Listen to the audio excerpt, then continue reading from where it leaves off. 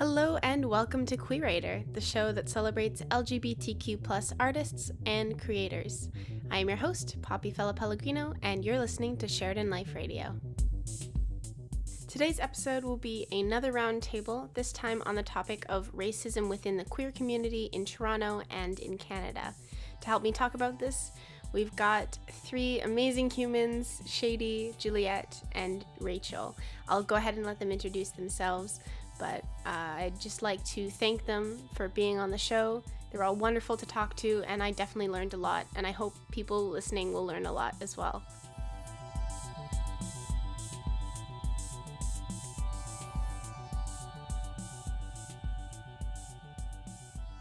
Okay, I'll start.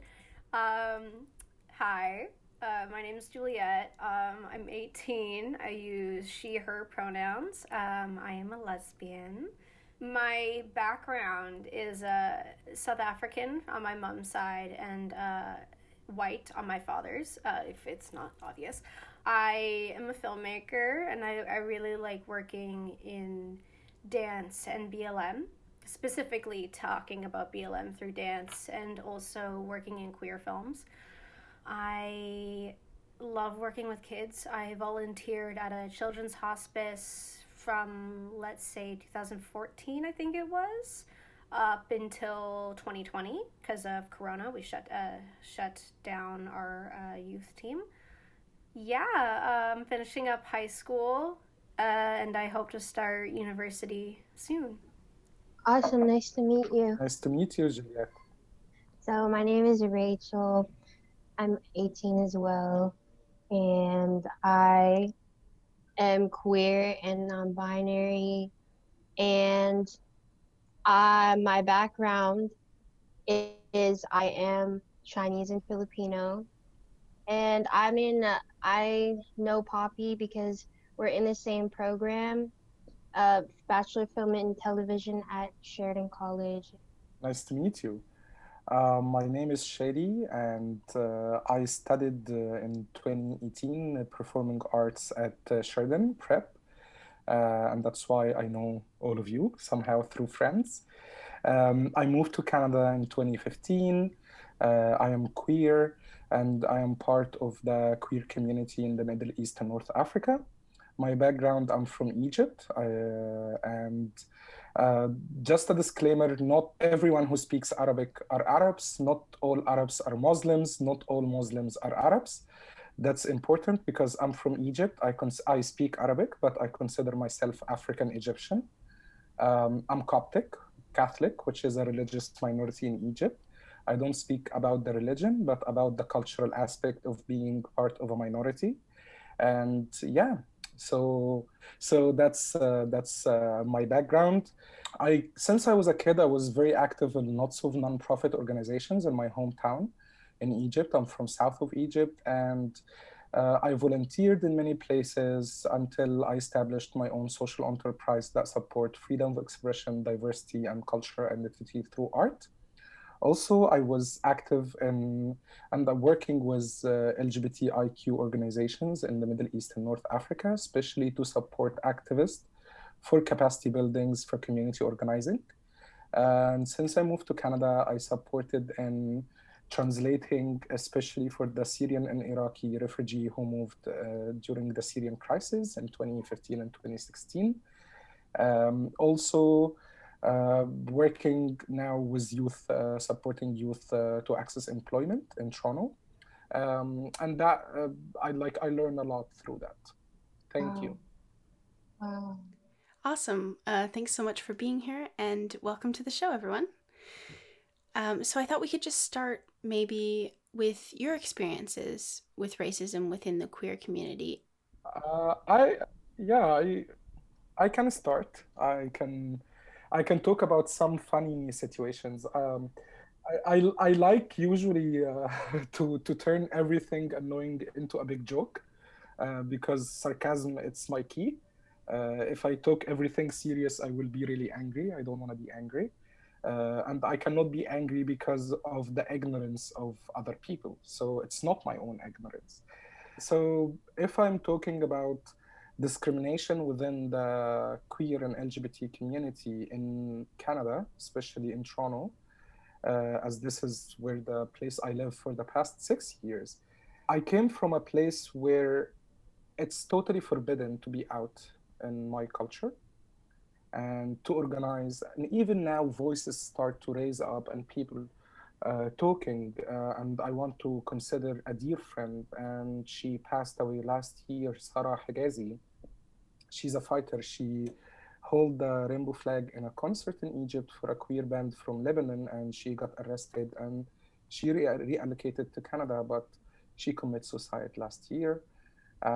So let's remember her because she's an icon for our society. So since I moved to Canada, I figured that society is separated mainly by type. Also, people of color, and I can say not only people of color, non-white people, they are sexualized as a fetish or fantasy. And I've never felt that before until coming to Canada, that people look to me as I am a fetish. That's why I said the disclaimer at the beginning about my religion, because I was meeting someone, and in the middle of the intimate relationship, someone told me, I like your Osama style. And he meant Osama bin Laden. And for me, that's a problem, because we cannot fantasize a terrorist who kill people. I think in terms of fetishization, like, because it happens so often for people of color in the LGBTQ plus community, whenever I'm talking to someone, my first thought is, like, my mind is just always thinking, like, oh, they're really cute, but what if they see me as a fetish? You know what I mean? Like, my mind is just always thinking that. It's just never thinking someone's cute, or never just thinking, like, I want to talk to that person. It's always like, is that person racist? Is that person anti-racist? Like, will they fetishize me? And yeah. I think I have a similar experience in it, almost on a different spectrum, though. For me, it was very difficult for me to recognize if people were being racist towards me or homophobic, because it took a very, very long time for me to process and recognize that and see myself as a woman of color, as a part of a person who is in the BIPOC community, because I'm so fair-skinned. It took a minute for me to recognize, because whenever I tried to connect with people in my schools who were African or were just colored and not the cookie cracker friends that I did have, as they would describe themselves, it was very difficult for me to join that, because, I was always told I was too white, and I went to a very homophobic middle school. In hindsight, I didn't realize how homophobic they all were until I started to break down all of my own internalized homophobia and come to recognize that I'm not, in fact, attracted to men in that way, as I was so convinced I was for so long. When I would talk to people and, I started to identify as bisexual, I always got fetishized for being bisexual. And it was like, oh, threesome. Oh, that's great. Like, we should totally, get another girl in. And whenever I talked to girls about being bisexual, it was always looked at as, oh, I'm trying to experiment. Will you make out with me? Or I want to get that guy's attention. Will you make out with me? And a lot of people would fetishize me being of mixed race, and really thought it was fun to call me exotic for being both, which I had a deep problem with.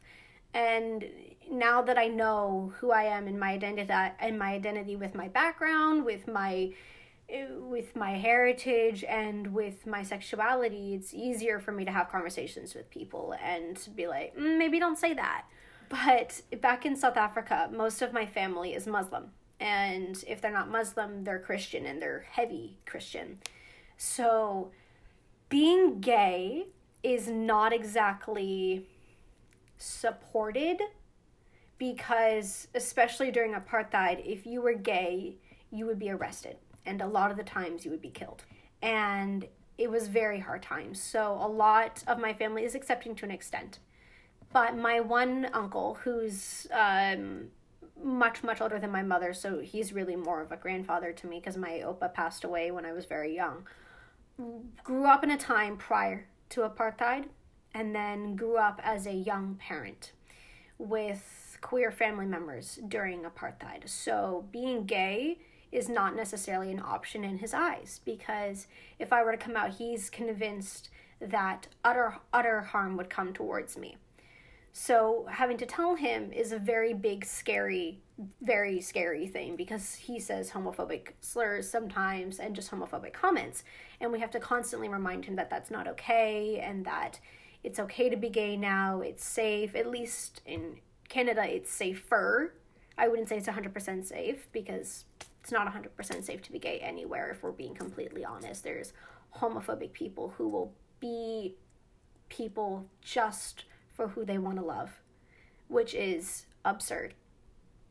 And that is a hard, hard pill to swallow, because as great as Toronto is, as great as Canada is, there are so many issues when it comes to people being racist or people being homophobic that people just brush under the rug, because they want to be like, no, Canada's great, we're all nice here, everyone's accepting. And I'm like, well, for someone who doesn't look like I'm part of the BIPOC community, I've been called racist things. There's also a point. So there is the point of, I was volunteering in Ghana last year before of the COVID, and because of COVID, I came back with a Canadian organization. And I remember we were talking there about the word people of color. And it's funny that in Ghana, and even in Egypt, we see that people of color are white people because they are colored. They have like blonde hair, blue eyes, white skin. Like there are lots of colors in one person compared to me. I'm not that colored compared to a black person. They're not colored. So definitions sometimes based on where we are and how we see it, which glasses we are looking to that problem from. Right. And Juliette, you mentioned a lot about the apartheid system and the apartheid regime. I've been to South Africa, and with honor, I was there in 2008 celebrating with the United Nations 60 years of the Human Rights Declaration. And I went to the Constitution Hill there in Johannesburg. And that place, the amount of injustice that happened by the apartheid regime, and when we call apartheid regime, we call the white supreme regime in South Africa. It's a huge problem, because when it comes to racism, discrimination, and I apologize to everyone, it's a problem from, I can say, from the shallow white mentality, because I'm not gonna play it back and say from white people. I cannot play discrimination back and say, oh, white people discriminate, because I can say that, but I'm not going to say that. I say it from shallow minds. Most of people in the world, especially to the American movies, we have exposure. So I'm from Egypt. I saw American movies. So I know that we have the Egyptian culture and there's a Western culture. But most of youth in North America, especially Canada and the States, this is the only media they are exposed to. So they don't know what's the other person's perspective. And that make it a problem, because now my perspective is the default. No one is default. We're all equal. So sometimes I really don't like using I'm a person of color, or when I moved to Canada, people start to call me you're brown. Really, that was the first time I heard that there's humans are brown. And I'm very like visualizing person. So when they say brown, the only thing that comes to my mind is the poop. So why am the color of poop? Like why this color comes to me? It's all the time. What's the problem of color? And lately, with my folks and friends in Egypt, when I start to speak a lot about color. We are the people of color and the white mentality, white supremacy, all of that. And lately they start to tell me, Shadi, why you're speaking about color? You weren't speaking about color before moving to Canada. And I start to reflect about that. And the culture here affected me to speak about the color and to see color. And this is a huge problem. In Canada, we have a systematic racism. So it's inherited in our system, in our education system, in our culture, and everything. And to change something like that, it's not easy. It's not easy at all. To acknowledge it, it's complicated. To change it, it's I don't want to say impossible, but it's very hard. So we live in a place that the mainstream culture here looks at itself, it's a superior, and anyone else doesn't fit in this superior category, we should give them a name and a category. Like, for example, I was in a meeting with like some community voluntary work, and there is a new category I heard about, the Black Arabs. Like, excuse me, what's going on? Now we're going to subcategorize everyone. Like, we're all human. It's the 21st century. We have since 1948 the Universal Human Rights Declaration. Canada since the 80s, and it's one of the pioneer countries in the world to legalize same-sex marriage and to decriminalize same-sex relationships. And we need to build on that. The Pride, for example, the Pride Parade, in the 80s, the Pride Parade was a political protest statement to say we are exist. Now it's a market for all the companies and the banks and the corporates to sponsor and take our money. Look at the Village. The Village now, it's only for gay men, professional gay men who goes to the gym, not to everyone. The Village before was more inclusive. There was lesbians, there was gays, there was trans. Now the trans people, when it comes from especially men do have an issue, really. And I don't know why they do have an issue. They feel they are better than anyone, even like guys, what's going on? And even the gay community, like, no, we don't like lesbians, we don't like feminists, they are against us. Like, excuse me, guys, without the feminists, you're gonna have no place in that society. And those ladies, without them, no one of us gonna have the space to speak. So we should acknowledge that.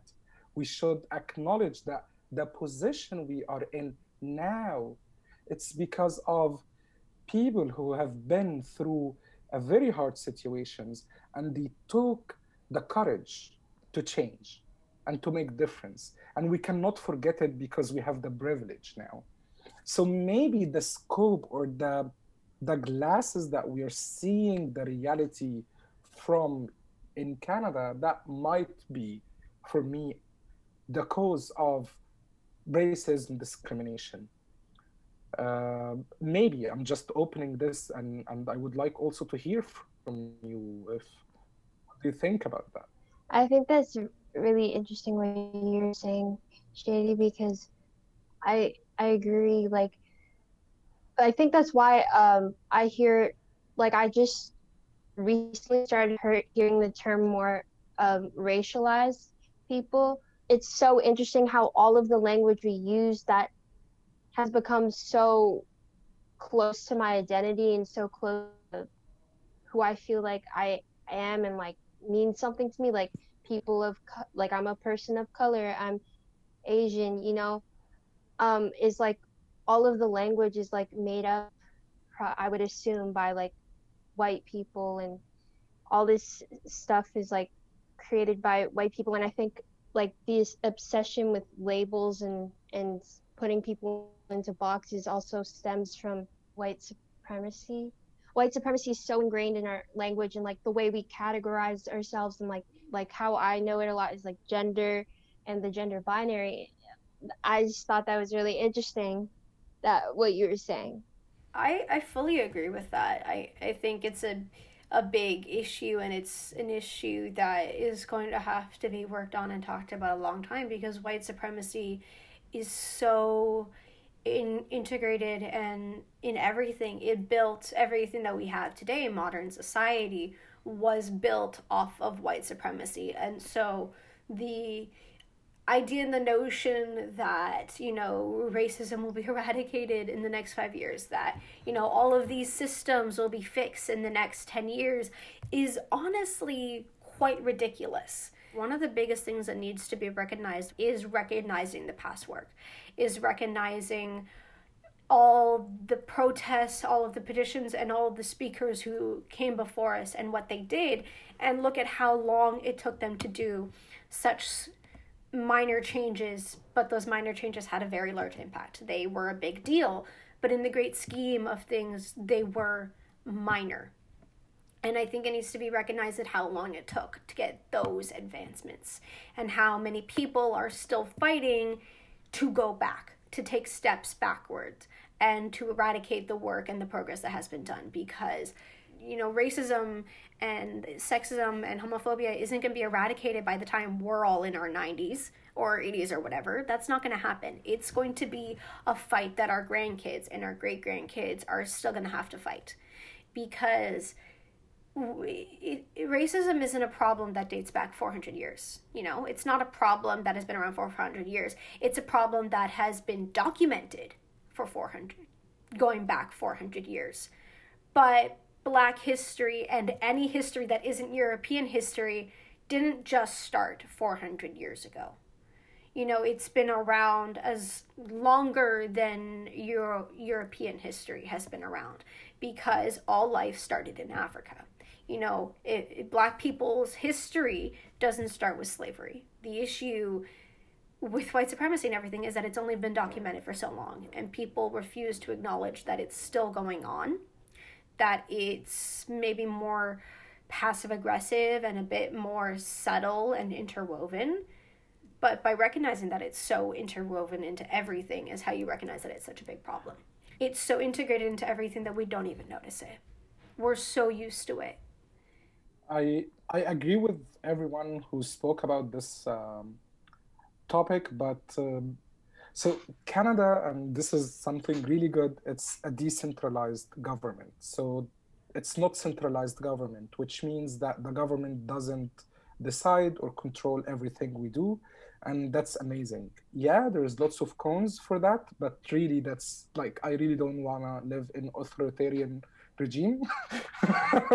Like, no more. So that's good. But the problem is the application of the legal and like I can say the law and the legal infrastructure. So we have same-sex marriage, we have anti-discrimination laws, but when you come to apply it, does that police officer in this police station believes in this or not? And it's not the role of the government to make that person believe in something, because we have the freedom of belief in Canada. So the Canada government cannot impose anyone to believe in a certain idea. If someone totally against same-sex marriage, they are okay, you can be against that. But you cannot discriminate against someone, and you cannot be aggressive against someone, because here we are equal. So this is the role of the government. But then comes the role of the society. And here's the problem. Because first of all, in Canada, we are so nice and we are so kind. Not because we are so nice and we are so kind, it's because Canada, we decide that this is our international image. So I can say that we decide to be kind of using passive aggression instead of being direct, not to lose the status of being kind. So if I want to hate you in Canada, I wouldn't say I hate you. I would say, oh, that's so awesome, but it's not my cup of tea. So this attitude somehow doesn't fix any problem, because we don't have the chance to speak up and to take everything that inside us to the other person and say, do you know what? I really cannot accept you. Why you cannot accept me? Is it because of my color that makes something? Yeah, you know, like Muslim people from your country, but I'm not Muslim. And this is something like, I am secular. I am totally secular. I don't like to identify myself by any religion. And I had, since I moved to Canada, to say I'm Christian for safety. And this is funny. As I said from the beginning, I'm going to use sarcasm instead of anger. So it's so funny. Like, why I have to say something? I don't believe it's something that it's for public. Yeah, some other Christians or Muslim, they think that they have to show it to the public about their religion. I don't think so. But I have to. because otherwise I'm categorized, I've been treated very badly, and I don't want to have that. Like when it comes to like survival mood, nothing else. Um, so that's a problem, and we don't have the an open talk, socially speaking, as society in Canada to say we don't like that. Some people has to change, and it's in our culture as well. Like I learned in the past 6 years to speak like that. I came from Egypt. I was part of the revolution, and I say to the president, "You go now. I don't go home." And in Canada, I cannot use the same approach because people get offended, they get upset, and once I'm offended, you disrespect me, I'm leaving discussion. So we cannot go through discussion, but sometimes we should be vulnerable to get into discussion. Sometimes I really, it's okay if someone told me you were thinking bad against me. You need to rethink those thoughts. But the culture here doesn't accept that because we're so nice. So being nice all the time, we have to be smiling and we have those lovely butterflies around us. And Canada, it's heaven for everyone. It is. We have the amazing legal infrastructure for equality and equity in Canada, but it's the application. That's why in Canada, we mostly speak about inclusion, not diversity, because we're diverse. I don't think there is any other country in the world that diverse like Canada, or any other city in the world that is diverse like Toronto. But the inclusion. So if we bring all those people together and they do not work together, what's gonna happen? We're gonna have like ghettos, we're gonna have bubbles, and those bubbles, each bubble does have a different perspective about the other, and we agree with the other bubbles if we hate another bubble, and we start to play it like that. But we don't come together and sit on one table and, hey guys, we're human. Like, hello. That's it. That's super fine. Like, why I should come with all the labels? And it's as Juliet said, unfortunately, people cannot understand you without having a label. And all the time, people make fun of me, like, define yourself. I'm a human being. What does that mean? Like, I'm a human being. Like, what does that mean? It means I'm a human being. Why I have to give you? Like, I have to say I'm a queer person, person of color from Egypt. I'm a refugee. Blah blah blah blah blah. Why? And this is the issue that really have the problem, because if we sit together and we listen to each other genuinely without the re-assumptions that we have, I'm pretty sure that ice will break down, and we're gonna feel that's awesome. It's awesome to live in a place that there is a taste and a flavor from each place in the world. It's awesome to live in a place that if you want to learn about another culture, about anything in the world, you can ask your neighbor. But we don't talk to our neighbors in Canada. This social discussion should somehow to be opened in a safe environment that allow everyone to express themselves in a way, in a genuine way, authentic way, and people who perceive that expression do not get offended. And this is important to be open. And also something else that we own the truth, we own the knowledge. Um, and this is the problem of white supremacy, that we know everything. When I was in Ghana, there was one of my neighbors, he's German, he's an architect, and he told me that I'm coming to Ghana to teach those primitive people how to be civilized. I told him, excuse me, what are you talking about? He said, yeah, like they never reached that level of civilization that European have reached. I told him, you cannot speak like that. You cannot say that. He said, they don't have Mozart, they don't have Beethoven, but they have their own music. You compare this to our music, it's more civilized. And then he started to speak how African are primitive and they're not civilized, until I had to use the card. I told him, excuse me, I'm Egyptian. And if you're going to talk about civilization, you need to stop, because your people didn't do what my ancestors have done. And you were primitive when my ancestors were building pyramids without slavery. They had HR, they had teams, they had like supervisors. They were working as society without any kind of slavery. And if you're going to speak like that, I'm going to turn it against you. And he started to play it in a very dirty way. He said, no, I didn't mention Egyptians. You're civilized. I mentioned the black people. And then, no, you're not going to play it like that. And I asked him, he has to stop the conversation because this is dangerous. This is dangerous ideas. You left Germany, you came to Ghana to teach them how to be civilized. Go teach yourself how to be civilized. I want to say a point here about being technology advanced versus being civilized. So civilization comes from the Latin word civility, and civility means act of kindness. It doesn't mean technology advancement. So if we are a group of people, we live in the middle of nowhere, and we have a small tent or a hut, and we know how to respect each other's, we are civilized. That's it. We don't have to have like an iPhone or like high-rise buildings and subways and all of that. No, you cannot assume that there are some people less than me because I know more than them.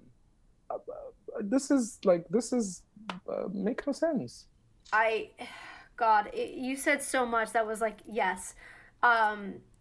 With Canada, I absolutely agree. Everything is so passive aggressive. How everybody is nice to each other or rude to each other. It's so forced kindness. You know, there's always like this little extra layer. It's like, oh, I'm Canadian, I have to be nice, I can't be honest. Like, oh, we're so great and inclusive and diverse, so I can't actually say how I feel, I'm just going to tiptoe. Well, if people continue with that view, with that notion, nothing is really ever going to get done. You can't have those hard and important conversations without speaking honestly, without speaking truth, because those conversations are supposed to be uncomfortable. You know, you can't change how your business works or how you add this one thing and be like, oh, okay, great, we're done, moving on. It's like, nope, not at all. It is a hard issue. It is a long issue. And, you know, I say all of this as a woman who is basically white. And, you know, all of my education on this I'm getting from my mother, who is black, who is an African woman. So whenever I speak on this, I'm not speaking, because it's very rare for people to say racial slurs towards me, because a lot of people don't even process the fact that I am of African background. But I think the biggest issue that I've faced, and I face this with friends, and thankfully I have very open-minded friends, so when I brought it to their attention, they fully changed their language and understood what I was saying. Because I've had friends talk to me as if I'm their designated person of color. You know, I am their friend of color. Oh, I can teach them all about racism. And I'm like, honey, no. I'm learning about racism as I go. I've had very few interactions with people where I've been called racial slurs. The rudest thing I've ever been called is an Oreo or a coconut, which in hindsight is not exactly very nice if you think about their intention of calling that. If I'm being more heavily racialized, it's when I'm with my mother. And so when I have to have a conversation with people and they come to me for all their questions and I'm like, you can't. I barely know any of this. First of all, I'm only 18. I've barely been on the planet with a conscious mind long enough to have this conversation. I'm not at all well versed in this to educate you. And nor am I the person to. Plus, one of the biggest issues that a lot of people need to recognize is that you can't go to your black friends, you can't go to your colored friends to be educated. It's not their job to educate you. It's your job to educate yourself. It's your job to recognize that you need to unlearn a lot of stuff and relearn. Just because someone doesn't act the way you are, just because somebody was raised differently or their environment is different to yours, doesn't invalidate everything about them. It doesn't mean that yours is better, yours is more civilized, yours is of higher value.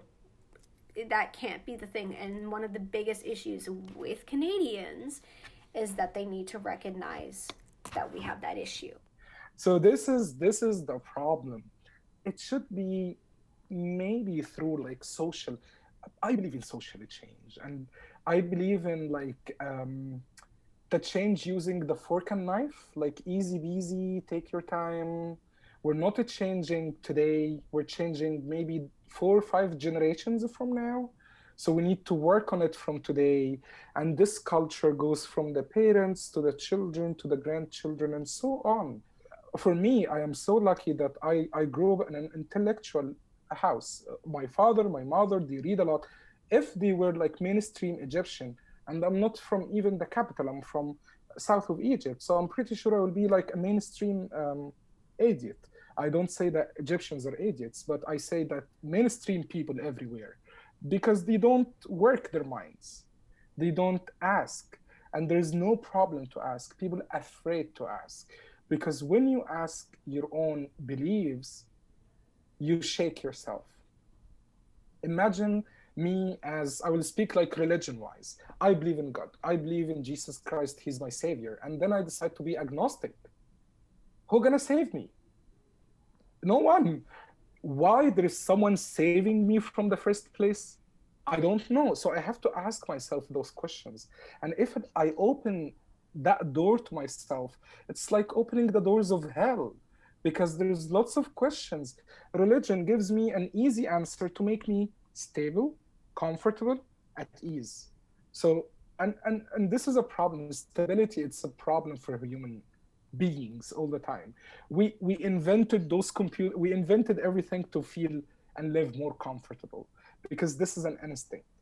But actually it makes us less comfortable. I don't know how come, but we need to ask ourselves why we made that, why I'm thinking like this, why this thought came to my mind. Is it came to my mind like I saw someone for the first time, I didn't feel okay toward them? Is it my gut, or is it because they are from a specific culture that I am against? I need to be open to myself, and it's very hard to be honest with yourself. Like to look at yourself to the mirror and take all the masks that you face people every day with and be honest with yourself. It's not easy. And I think this is something about the human consciousness, the human being as race, all of us as species, we should evolve. Because if we look to other like species, animals, we are the most species that we kill each others. Like lions, they don't kill each others like us. Ants, they don't kill each others like us. So we kill ourselves. I don't know how come, because we want to be a lot. There's a problem in our consciousness, and those questions that we're not afraid to ask ourselves about, this will change our own perspective. As someone who believes in social change, I believe in the seeds theory. So I have a bag of seeds, and those seeds are thoughts. I throw in seeds everywhere I'm walking. Maybe that seed will grow up and be a tree. Maybe that seed will just grow up a couple of months and then die. Maybe this seed will not see the sun forever. I don't know. I will keep throwing the seeds because that's my own belief system. But I cannot oblige anyone to change their opinion, because I will not accept anyone to impose their ideas on me. So it's a little bit tricky. So this, I think, if like, yeah, maybe this this talk today on the radio, that could be a seed for us. We, 4 of us, throwing that seed to the audience who are gonna hear us, who are gonna think. Maybe they are going to open their cell phones and go to Google and start to search about some materials, how to can expand their awareness about that topic. We need more of this. We need more of those rocks in the water to shake it a little bit. Thanks for listening. If you would like to keep up to date with the show, follow us on Instagram at queerator_podcast. I'll see you next time. Stay proud.